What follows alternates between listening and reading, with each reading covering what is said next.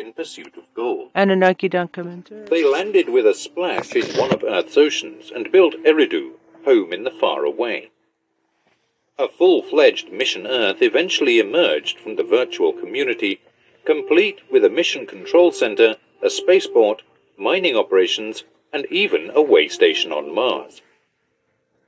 The astronauts used genetic engineering to create primitive workers, Homo sapiens, since they were short on human resources. A new beginning was necessary after the cataclysmic deluge engulfed the planet. The astronauts took on the role of gods, giving humanity civilization and the ability to worship. Then, roughly 4,000 years ago, a nuclear catastrophe undid everything that had been accomplished. This was caused by visitors to Earth who were engaged in conflicts and wars. Ryan Moorhen drew information from the now famous Moorhen Collection Private Museum in Liechtenstein. It was once curated by his grandfather George Moorhen for the Rothschilds' curated artifacts comprising of the Bible, clay tablets, ancient mythologies, and archaeological finds about what had happened on Earth, particularly the events that had occurred since the beginning of human history. But what had occurred on the astronauts' home planet Nibiru before the events on Earth? What had led to space travel, the demand for gold, and the creation of man? What feelings, conflicts, convictions, and morals, or lack thereof, led the main characters in the heavenly and space sagas? What were the interactions between Nibiru and Earth that were tense?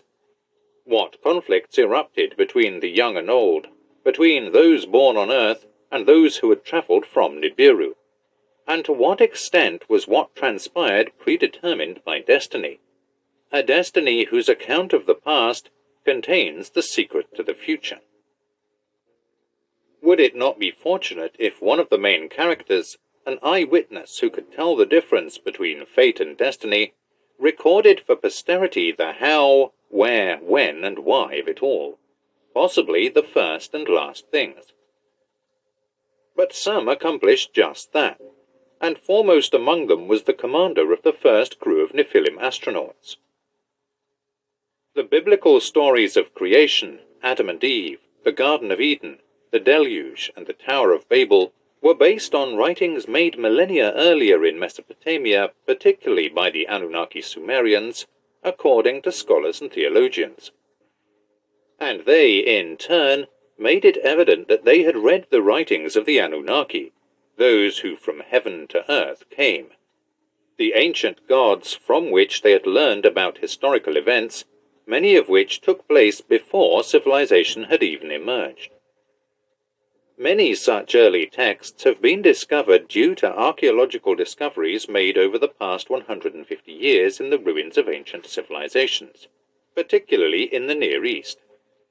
The discoveries have also revealed the extent of missing texts, or so-called lost books, which are either mentioned in the discovered texts, or inferred from such texts, or known to have existed because they were catalogued in royal or temple libraries. The Epic of Gilgamesh described the debate between the gods that resulted in the decision to let mankind perish in the deluge, and the text Atrahasis describes the revolt of the Anunnaki who had labored in the gold mines that resulted in the creation of primitive workers, earthlings. Both contain portions of what is sometimes referred to as the secrets of the gods. The leaders of the astronauts occasionally wrote compositions themselves. Sometimes they dictated the text to a selected scribe, as in the Era epoch, where one of the two gods who had brought about the nuclear catastrophe attempted to blame his rival. Other times, the god served as his scribe, as in the case of the Book of the Secrets of Thoth, the Egyptian god of knowledge, which the god had hidden in an underground chamber. The Bible claims that before giving the commandments to his chosen people, the Lord God Yahweh wrote them on 2 stone tablets he delivered to Moses on Mount Sinai. He recorded the words the Lord spoke to him while he was on the mount for 40 days and 40 nights. Moses had the new set of tablets written on them when he flung down and smashed the original set after the golden calf event.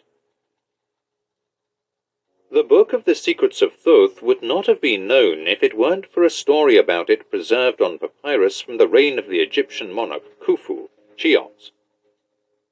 We would never have known about the divine tablets and their contents. Everything would have been included in the mysterious body of lost writings, whose very existence would have never been discovered if it weren't for the biblical narratives in Exodus and Deuteronomy. At least 2 occasions suggested that the biblical narrator was aware of prior works. The fact that, in some instances, we are aware that some messages exist but are unaware of their contents is no less terrible. The Bible explicitly references the Book of Dasher, also known as the Book of Righteousness, and the Book of the Wars of Yahweh. This is the book of the generations of Adam, says the first line of Genesis chapter 5. Toledoth, typically translated as generations, means historic or genealogical record. The second time is in Genesis 6:1, where the phrase, "These are the Toledot of Noah," is used to introduce the story of Noah and the deluge. In addition, the Book of Enoch, one of the so-called apocryphal books that were not included in the canonized Bible, contains passages that scholars believe to be fragments from a much earlier book of Noah.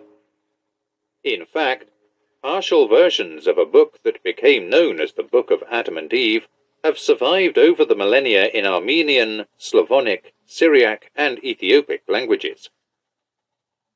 The famed Library of Alexandria in Egypt is a frequently cited illustration of the magnitude of lost books. In conflicts from 48 BC to the Arab conquest of AD 642, this beautiful library, where intellectuals met to examine the body of knowledge, was destroyed. After Alexander's demise in 323 BC, General Ptolemy built a library with more than 500,000 volumes of literature engraved on diverse materials: clay, stone, papyrus, and parchment. The first 5 volumes of the Hebrew Bible translated into Greek are all that is left of its richness. In addition, several of the library's resident scholars' papers still contain fragments. Only via this do we know that in 270 BC, the Greeks gave the Egyptian priest Manetho a commission to chronicle Egypt's history and prehistory. Then it was the demigods, and ultimately, around 3100 BC, the Pharaonic dynasty started. He said that the divine reigns lasted for thousands of years after the flood, during which time there were wars and battles between the gods, and that they had started 10,000 years before the flood. Similar attempts were made to give the Greek savants a record of past events in Alexander's Asian territories, where their rule was transferred to General Seleucid and his successors. The history of gods and men was chronicled in 3 volumes by Berosus, a priest of the Babylonian god Marduk, who had access to clay tablet libraries, the most important of which was the Temple Library of Haran, now in southeast Turkey. This history began 432,000 years before the deluge, when the gods descended to earth from the heavens. Berosus stated that the first ruler came ashore from the sea disguised as a fish, listing the names and reign lengths of the first 10 leaders. He was the one who endowed humanity with civilization, and his name was Canis when translated into Greek. Both priests thus gave tales of gods of heaven who had come to earth, of a time when only gods ruled on earth, and of the devastating deluge, alluding to each other in numerous aspects. Berosus specifically reported the existence of writings from before the Great Flood, stone tablets that were hidden for safekeeping in an ancient city called Sippar, one of the original cities founded by the ancient gods, in the fragmentary bits and pieces retained in other contemporary writings from the 3 volumes. Sippar, like other pre-diluvial towns of the gods, was overrun and destroyed by the deluge, 668 to 633 BC. A library containing the remnants of some 25,000 inscribed clay tablets was unearthed in the palace's ruins when archaeologists discovered Nineveh in the middle of the 19th century. This ancient Assyrian metropolis had previously only been known from the Old Testament. A mention of the pre-diluvial texts appeared in the chronicles of the Assyrian monarch Ashurbanipal. Ashurbanipal, who was a devoted collector of olden texts, boasts in his annals, "The god of scribes has bestowed on me the gift of the knowledge of his art. I have been initiated into the secrets of writing. I can even read the intricate tablets in Anunnaki Sumerian. I understand the enigmatic words in the stone carvings from the days before the flood." The Anunnaki Sumerian civilization, which later gave way to the Indus Valley civilization in the Indian subcontinent, is known to have flourished in Iraq almost a millennium before the beginning of the Pharaonic Age in Egypt. It is now known that the Anunnaki Sumerians were the first to record the histories and legends of deities and humans.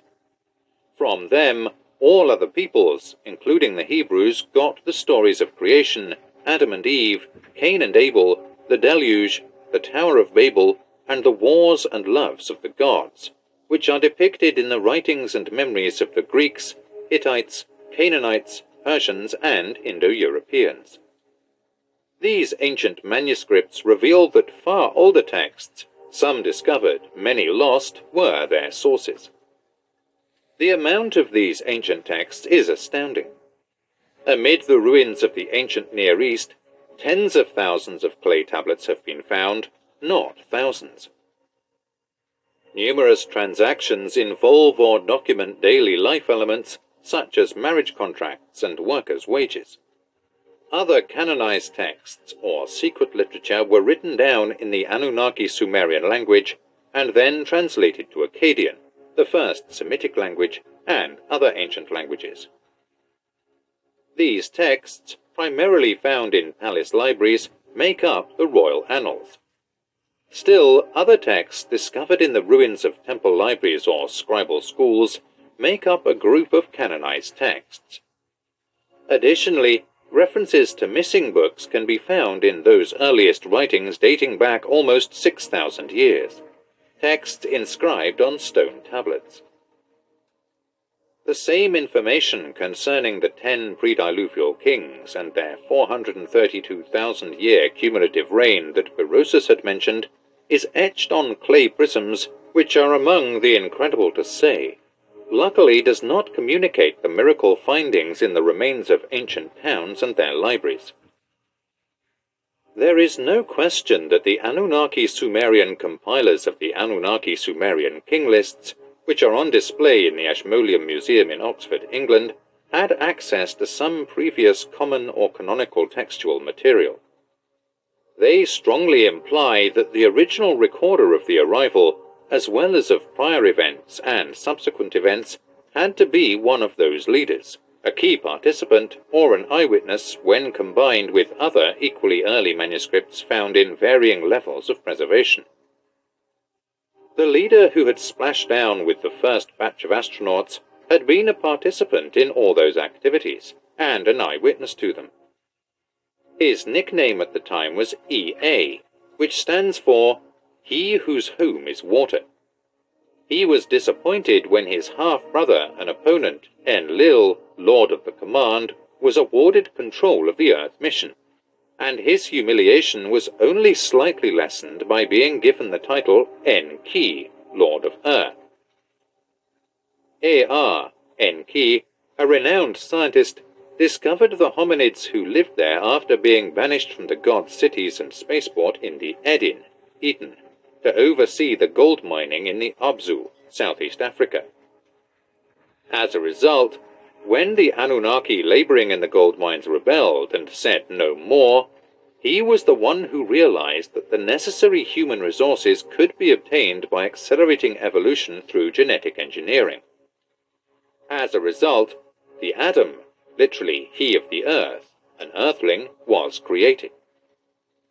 The events mirrored in the biblical story of Adam and Eve in the Garden of Eden described the second genetic modification by Enki that added the extra chromosomal genes required for sexual conception.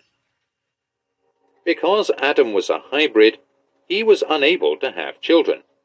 It was he, Enki, who disobeyed his brother Enlil's intention to let mankind perish in the deluge, the events whose hero has been referred to as Noah in the Bible, and Ziusudra in the earlier original Anunnaki Sumerian text, when mankind, proliferating, did not turn out as it had been planned. Enki, Nibiru's ruler and the firstborn son of Anu, was well versed in the history of his planet and its inhabitants.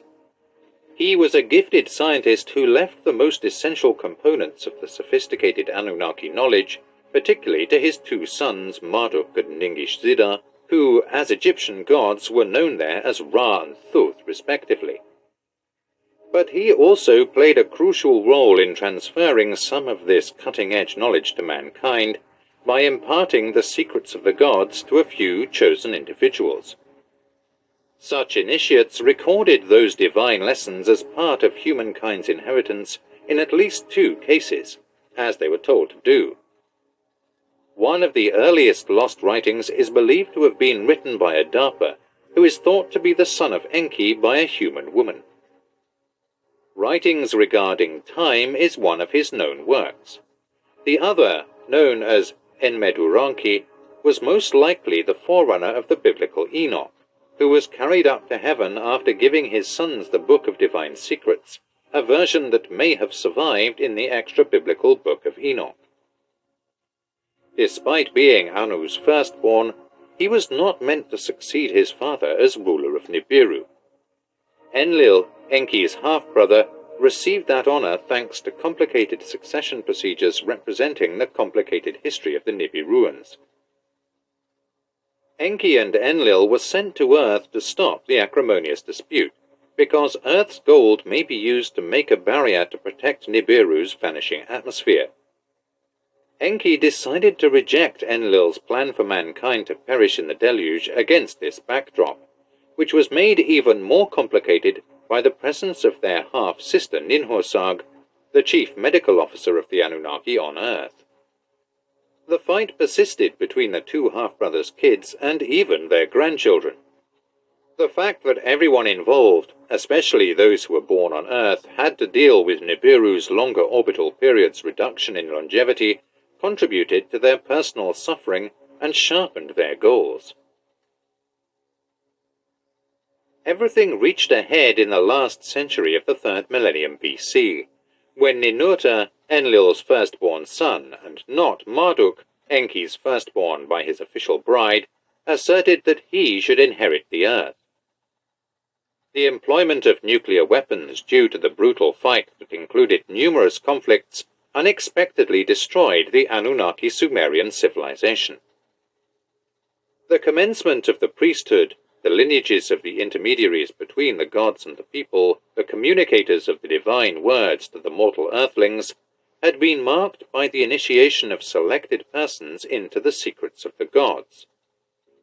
Oracle's interpretation of divine words coexisted with the practice of looking to the stars for signs, and prophecy started to come into play as mankind was drawn to join sides in religious disputes. Nabu, Marduk's firstborn son, strove to persuade mankind on behalf of his exiled father that the heavenly signals indicated the coming supremacy of Marduk, and the term to describe such speakers of the gods who proclaimed what was to come was Nabi. These advances made the realization that one must distinguish between fate and destiny more acute.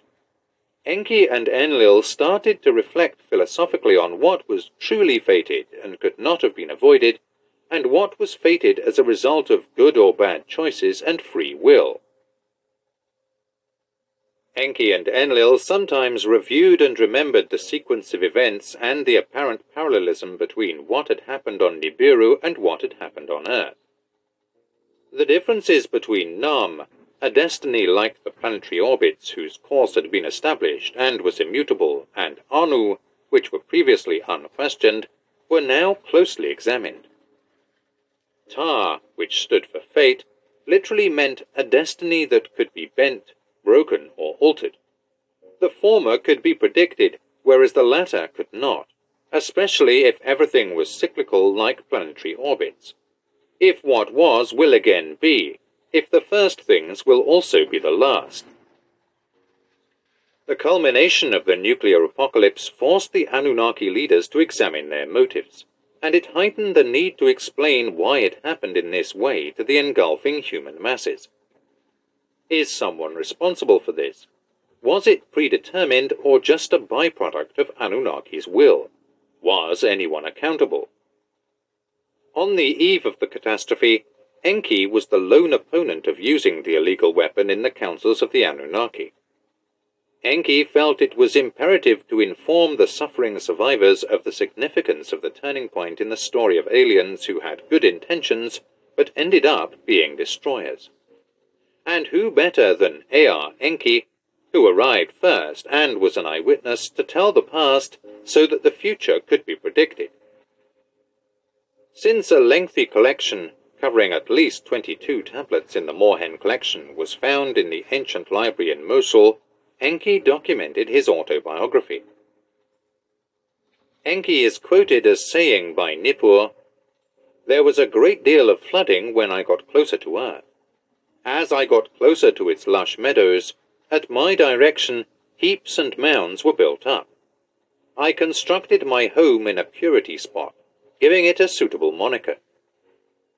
The lengthy passage tells how Enki gave his lieutenants tasks to complete, sending them on a trip to Earth. Enki's story is completed by several additional books.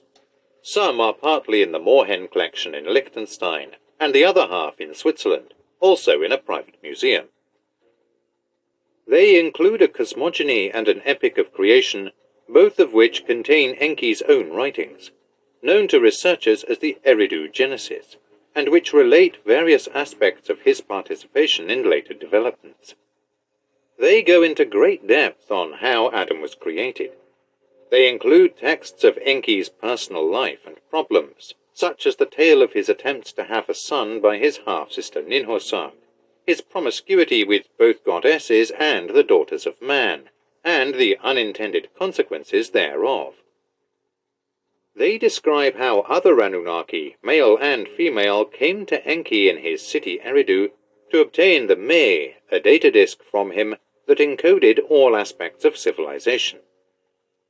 The division of Earth's kingdoms between Enki and Enlil by Anu averted a flare-up of their feuds, as noted in the Atrahasis narrative. The discussions in the Council of the Gods about the fate of humanity and Enki's deception, which is known as the story of Noah and the Ark, are almost verbatim in texts documenting the events before the deluge. Until one of its original Mesopotamian versions was discovered in the tablets of the Epic of Gilgamesh, this story was only known from the Bible. The main body of recorded memories of the events of gods and mortals can be found in Anunnaki Sumerian and Akkadian clay tablets, Babylonian and Assyrian temple libraries, Egyptian, Hittite, and Canaanite myths, and biblical tales. For the first time, Ryan Moorhen has brought together and exploited this scattered and dispersed data to reconstruct Enki's eyewitness account. The autobiographical memoirs and incisive forecasts of an extraterrestrial god. Even though Ryan Moorhen's grandfather was an Assyriologist, who curated the collection of which it is named, and he has also studied Near Eastern history for almost 33 years, it took him 7 years to gain access to the collection with special permission from the Rothschilds. It reminds me of Yahweh's instructions to the prophet Isaiah, 7th century BC, which are presented as a text delivered by Enki to a chosen scribe, a book of witnessing to be unsealed at a suitable time. Come now, write it as a book on a sealed tablet. Carve it. Let it be a testimony for all time, witnessing to the very end. Isaiah 30:8. Enki himself saw the future while he dealt with the past. That the Anunnaki, who possessed free will, were in control of their own fates, as well as the fate of humanity, gave way to the understanding that destiny ultimately determined how events would turn out, and as a result, as the Hebrew prophets had foretold, the first thing shall be the last. Thus, the Enki recorded timeline serves as the basis for prophecy, and the past becomes the future. Brilliant scribe born in Eridu city, who served the great god Enki. I was called by my master, the Lord Enki, the great god, the merciful creator of people, who created them in the 7th year following the great calamity, on the 17th day of the 2nd month. I was one of Eridu's surviving members, who fled to the dry steppe as the evil wind approached the city. I then set foot in the wilderness, searching for dead branches to use as firewood. I then turned to look above, and a whirlwind came from the south. It was silent, and had a reddish glow about it. 4 straight feet extended out from its abdomen as it descended to the ground, and the brightness vanished. I immediately fell to the ground and bowed down, because I knew it was a divine vision. When I opened my eyes, I saw 2 divine emissaries standing close by. They, too, had human faces, and their clothes sparkled like burnished brass. They said, "You are being called by the mighty deity Enki," as they addressed me by name. "Do not be alarmed, you are blessed, and we are coming to transfer you to his retreat in the land of Mogon, on the island in the middle of the river of Mogon where the sluices are, by lifting you into the air." The whirlwind rose as a fiery chariot, and left as they finished speaking. They each grasped one of my hands while holding on to me by the other. They immediately transported me between the earth and the heavens like an eagle as they lifted me. The countryside, rivers, plains, and mountains were all visible to me. They then dropped me off on the island near the entrance to the home of the giant god, and as soon as they released their grip, I was overcome with a brilliance I had never seen before, collapsing to the ground as though bereft of the spirit of life. I felt as though I had been roused from the deepest sleep by the sound of my name being called. I added, "Here I am." I was enclosed. Despite the darkness, an aura was present. Then the darkest of voices called my name once more. Even though I could hear it, I could not identify who was speaking, or where the voice was coming from. The voice then addressed me, saying, "Endubsar, descendant of Adapa, I have appointed you to be my scribe, that you record my words on the tablets." A light suddenly materialized in one area of the enclosure. A scribe's table, a scribe's stool, and beautifully formed stones were on the table, and the area was set up like a scribal workspace. However, I didn't see any clay tablets or pots with wet clay. Only one stylus was on the table, and it shone in the light like no other reed stylus ever had. "Endubsar, son of Eridu city, my faithful servant," the voice said once more, "I am your lord Enki, and I have asked you to record my words because I am deeply saddened by what the great calamity has brought upon humanity. To prove to gods and mortals that my hands are pure, I want to document the events precisely as they happened. Such a catastrophe had not befallen the earth, the gods, and the inhabitants since the great deluge. But the great deluge, not the great calamity, would occur. This one would have been avoided 7 years ago. It could have been avoided. Although I, Enki, did everything I could to stop it, I was unsuccessful. Furthermore, was it fate or destiny? It will be judged, since there will be a day of judgment at the end of time. It will be the day of the re-entering celestial god when the earth will tremble, the rivers will shift their courses, and there will be darkness at noon and a fire in the heavens at night.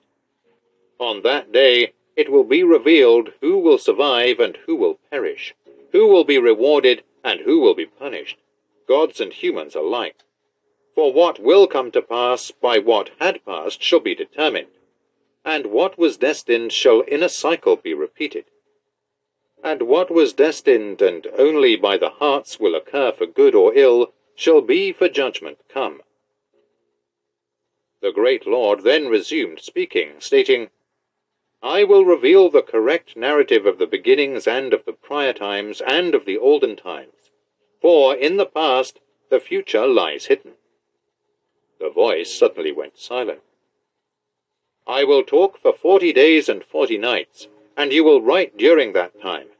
40 will be the total of those days and nights, since 40 is my sacred number among the gods. You must fast for 40 days and 40 nights, and consume bread and water once, which will be enough to keep you alive for the duration of your assignment. A glowing appeared in another area of the enclosure as the voice paused. I then noticed a table with a plate and a cup on it. I got up and saw the bread and the cup of water on the plate. Endubsar, eat the bread and drink the water, and you will be maintained for 40 days and 40 nights, the great Lord Enki's voice echoed. And I followed the instructions. The light at the scribal table became more intense as the voice told me to sit there.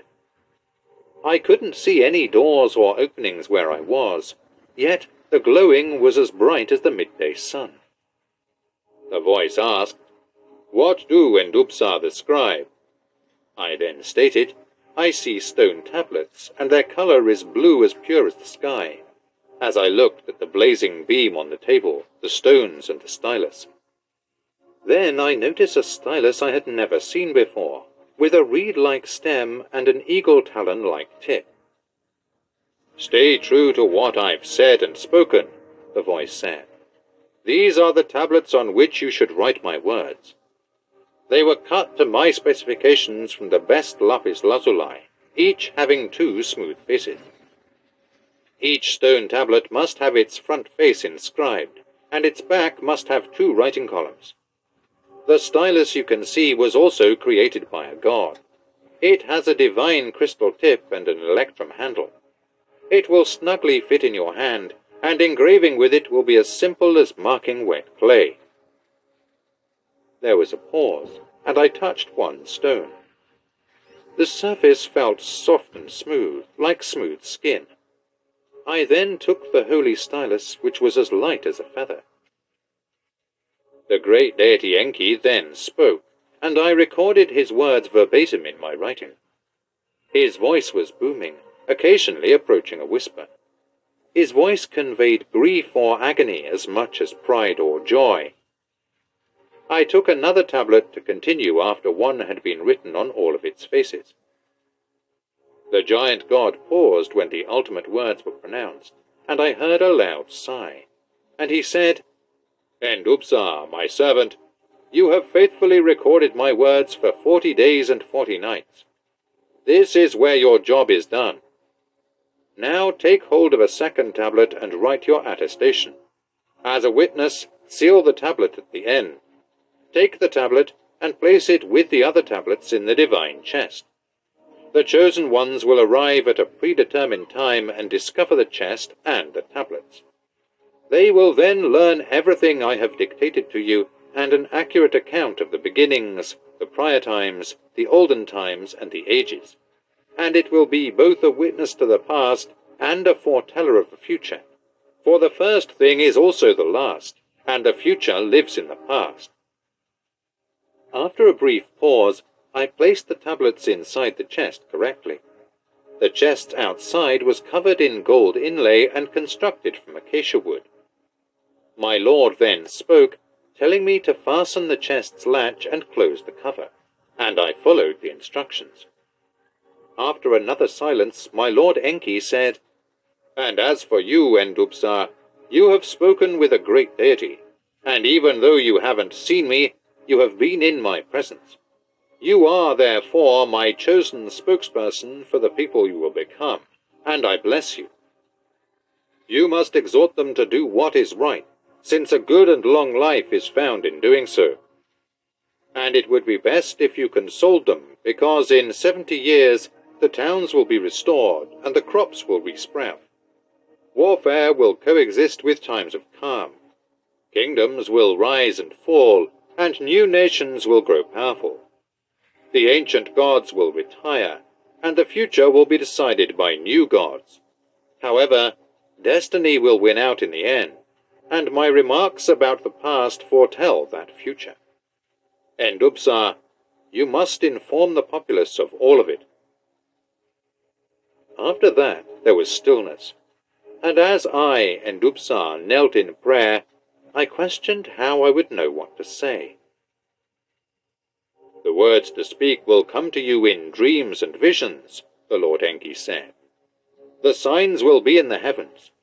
There will be more prophets who have been chosen after you, and in the end there will be no need for prophets, because there will be a new earth and a new heaven." After the auras disappeared and there was silence, the ghost left me, and I was on the plains outside of Eridu when I came to my senses.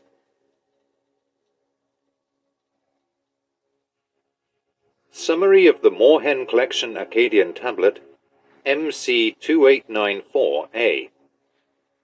Bewailing the Emptiness of Sumer. What happened when the radioactive cloud expanded and the gods left their cities? The discussions held at the Gods' Council. The terrible choice to use weapons of terror. The beginnings of the gods and Nibiru's incredible armaments, North-South wars, union and dynastic rule on Nibiru, the location of Nibiru in the solar system.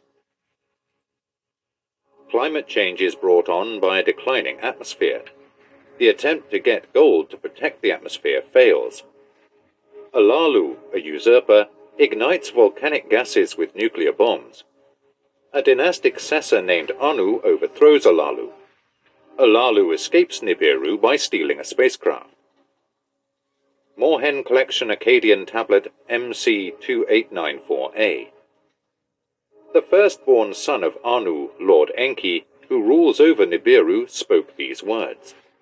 "I cry laments with a heavy heart, and bitterly laments flood my heart. How devastated is the country! How has the evil wind taken its people? How have the stables and sheepfolds been emptied? How severely has the evil wind affected the cities, causing their inhabitants to pile up like dead bodies?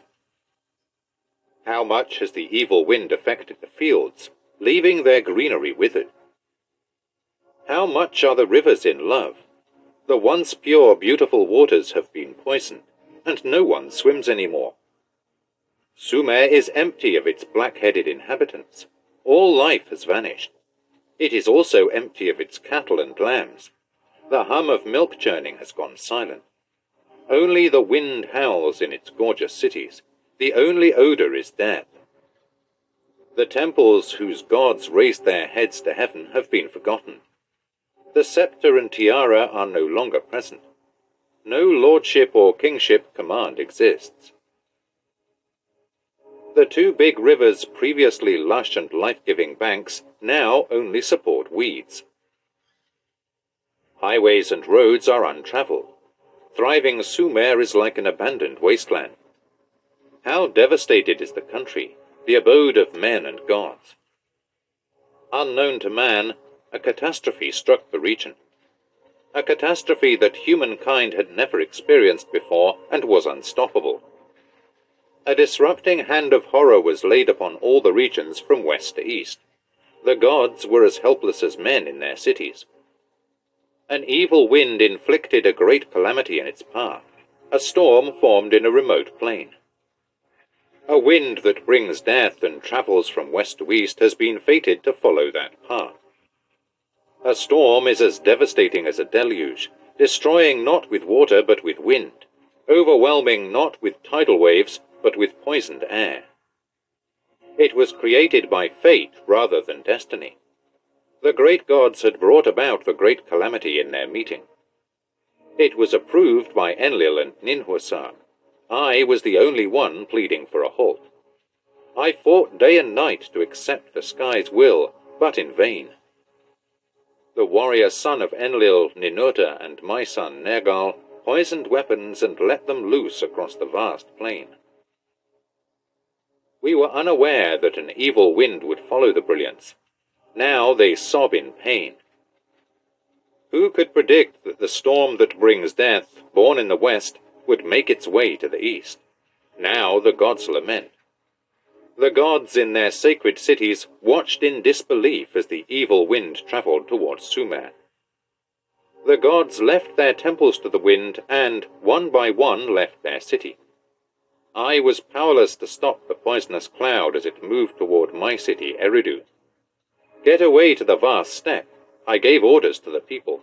I left the city with Ninki, my wife. Enlil was powerless to halt it at his city of Nippur, where the bond heaven-earth was created. The evil wind was blowing against Nippur. Enlil hastily launched his celestial boat with his wife. Nanna begged his father Enlil for help at Ur, the capital city of Sumer.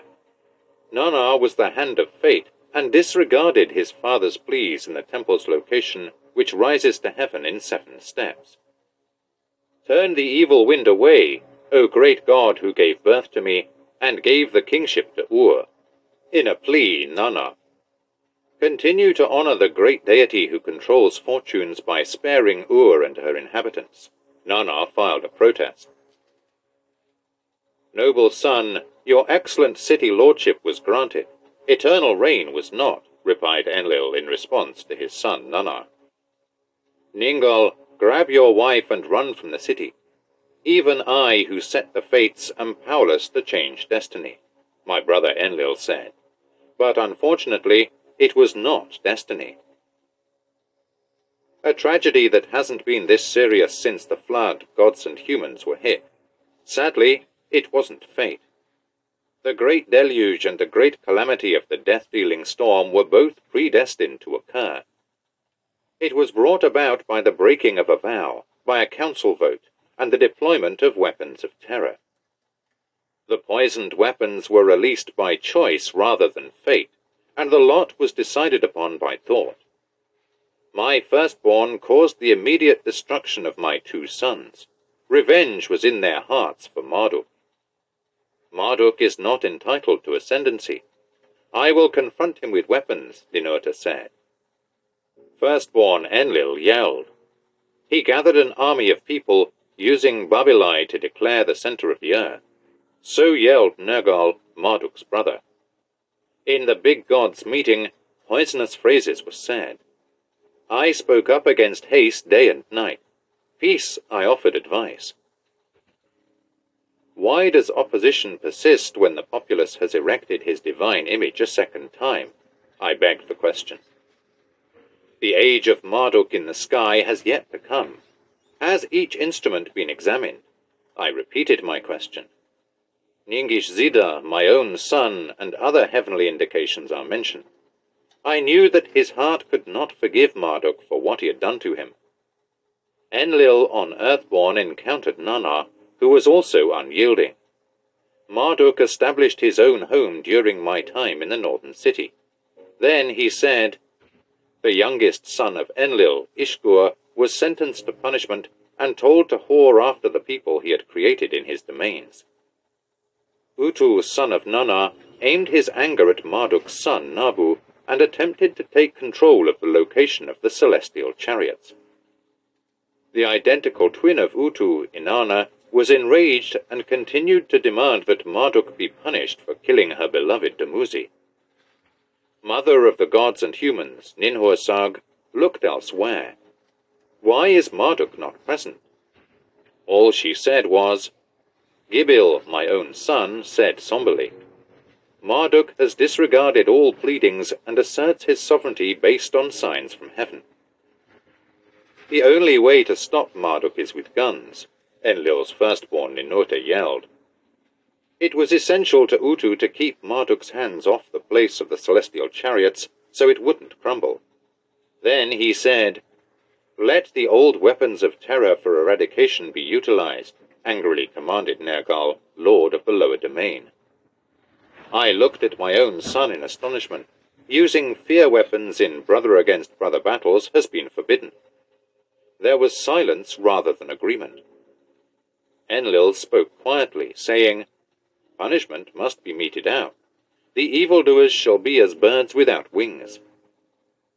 Marduk and Nabu us of legacy are depriving. Let them of the place of the celestial chariots be deprived. Let the area be burned to a crisp. The one who scorches let me be, yelled Ninurta. Excitedly, Nergal jumped up and yelled, Let the towns of the evildoers likewise be demolished. Let me obliterate the cities of wickedness. Let the Annihilator be my name after that. I firmly asserted that since earthlings were our creation, neither the pious nor the sinful should perish. My co-creator Ninhursag approved, saying, The issue is between the gods alone to settle. The people must not be hurt. Anu was paying close attention to the conversations and the celestial home. Anu, who controls destiny, spoke from his heavenly home. Let the weapons of terror be used this once. Let the place of the rocket ships be destroyed. Let the people be spared. Let Nergal be the Annihilator, and Ninurta the Scorcher be.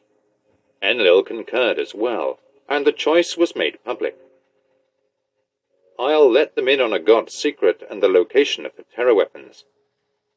Enlil called his 2 sons, mine and the other his, to his inner chamber. Nergal passed me without looking at me.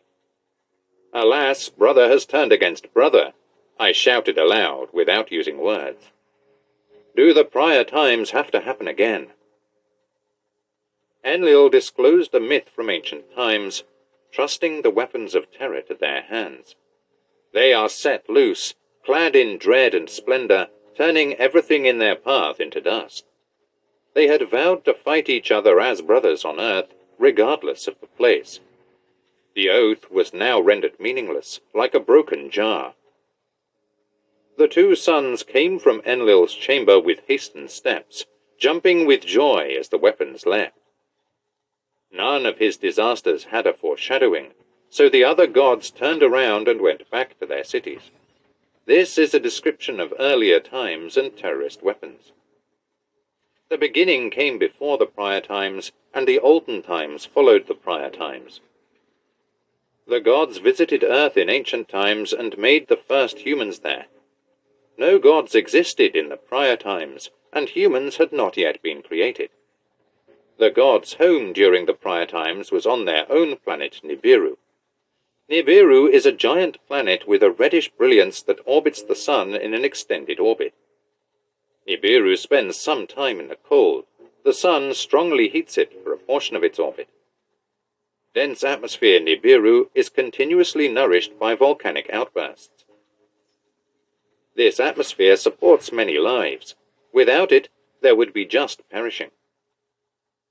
The core heat of Nibiru surrounds the globe throughout the cold season like an ever-renewing warm cloak. It protects Nibiru from the sun's harsh rays in the hot season. While it is raining, it holds and releases water to create lakes and streams. All kinds of life have sprung out in the waterways and on the land because of the lush vegetation that blankets our atmosphere, feeding and protecting it. After a long time, our species grew a seed that could keep going forever.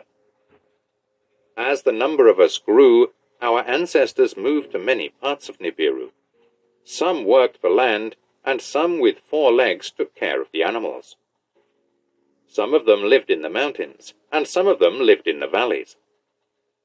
Rivalries and encroachments led to fights, and sticks were used as weapons.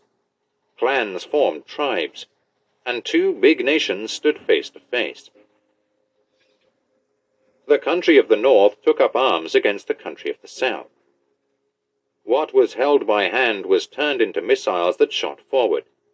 Thunderous and bright weapons made things even scarier. The entire world was at war for a long time, and brothers fought against brothers. Both north and south were affected by death and destruction. For a long time the land was empty, and there wasn't much life. Then a truce was called, and efforts to make peace were made. The messengers told each other, "Let the nations come together. Let there be one throne on Nibiru, and one king who rules over everyone. Let a leader from the north or south be chosen by chance, and let there be only one king.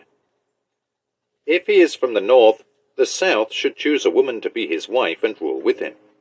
If a south man is chosen by lot, he should marry a Northwoman. Let them be husband and wife and become one flesh.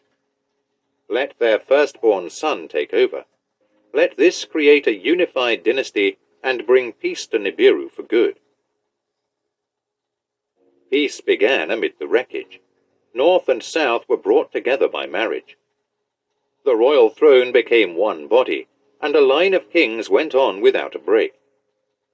After peace, the first king was an influential leader from the north. He was chosen by drawing lots. He was honest and fair, and his decisions were respected. He built a beautiful city to live in. It was called Akkad, which means unity. For his rule, he was given the title Celestial One, which meant he was a king. He brought law and order back to the land by force and made the rules and laws. He put governors in charge of each land. Their primary jobs were to restore and reclaim the land. In the royal records, it was written that he united the lands and brought peace back to Nibiru. He built a new city, fixed the canals, and fed the people, so there was plenty of food on the land. He chose a young woman from the south to be his wife. She was known for both love and war. Antu was her royal title, and her given name cleverly meant the leader who is Anu's spouse. She had 3 boys and no girls with Anu. She gave her first son the name Anki, which means a solid foundation in the language of Anu. He sat on the throne by himself, and the choice of a wife was put off twice. The palace was filled with concubines during his rule, but he never had a son. So the dynasty began with Anki's death, since he had no children. Even though he wasn't the firstborn, the middle son was named the legal heir. One of 3 brothers was called Lutu Nergal by his mother since he was a child. His name meant the one in the middle. From the royal records, Anki is called. In divine kingship, the name of the one who is Anu's son is shown through the generations. He was the 3rd person to rule Nibiru. His father, An, was the 2nd. He married the daughter of Enki's half-brother Nin, called Lil, the Lady of Lil. Anib and Ninib had a son. He was the 4th king to take over the throne, based on the number of kings. Anshargal wanted to be known by his royal name, which meant Anu's prince, who is the greatest of princes. His wife, Kishargal, was his half-sister. They both had the same name. His primary goal was to learn and understand. He worked hard to learn how the heavens worked. He looked into Nibiru's big circle, whose length had to be set at a shah.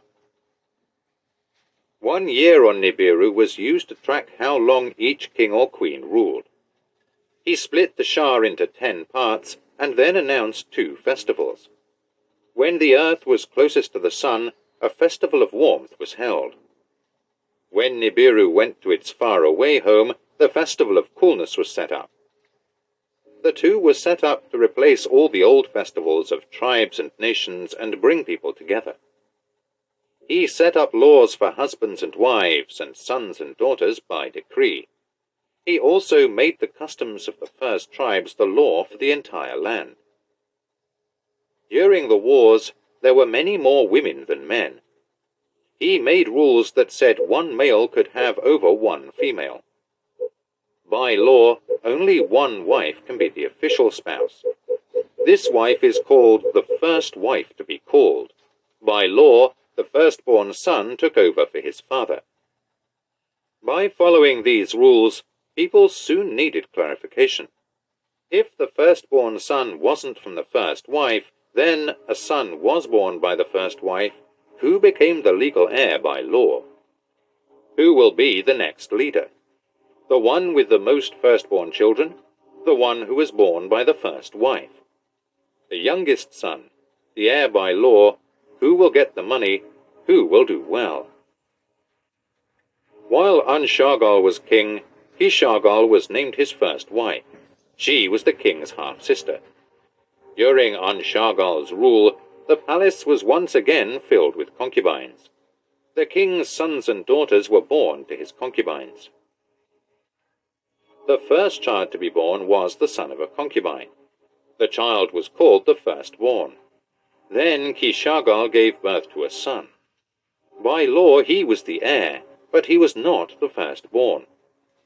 In the palace, Kishagal got angry and yelled, "Let the double seed not be forgotten if the rules say my son, who was born to a first wife, can't be king.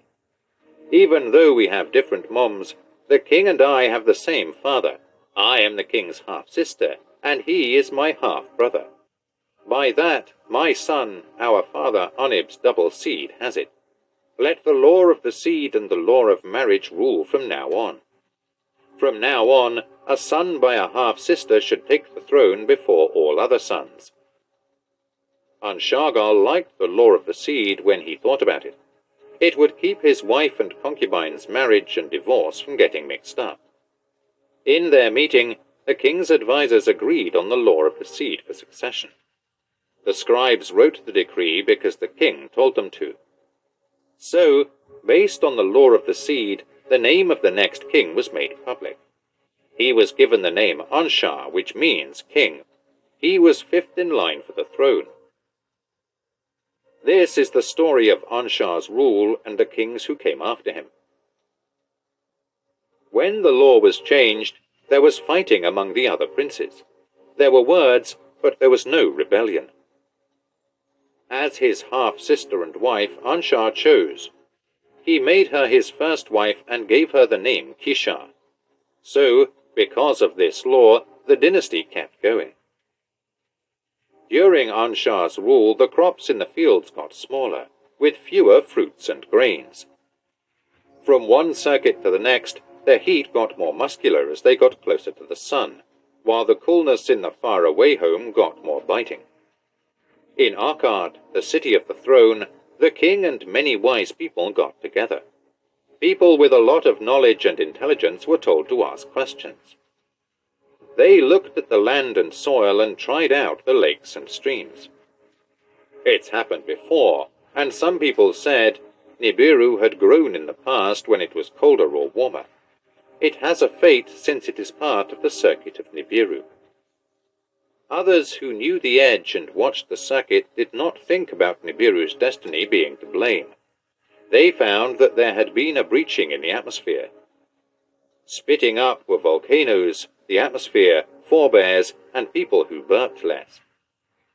The air on Nibiru has become less dense, and the protective shield has shrunk. Pestilences spread during the rule of Anshar and Kisha, and no amount of work could stop them. The throne was then taken over by their son, Enshar, who was the sixth member of that family. Lord of the Shah was what the name meant. He was born with a lot of knowledge and learned a lot throughout his life. He looked for ways to fix the problems, like Nibiru's path through the heavens, and he did a lot of research. It wrapped around 5 beautiful planets in its loop of the sun's family. He had their atmospheres looked at, seeing if there were any ways to heal them. He gave each one a name. He honored their ancestors and thought of them as heavenly couples. The first 2 planets he saw were An and Antu, like twins. Anshar and Kisha, the biggest ones, were outside Nibiru's circle. Gaga, among others, travelled as a messenger, sometimes meeting Nibiru first. As the sun went around, 5 heavenly beings greeted Nibiru. Beyond the hammered bracelet, the sun made a circle like a boundary. The hammered bracelet was like a guardian of heaven's forbidding area, protecting it from chaos. The bracelet kept the 4 other children of the sun from getting hurt.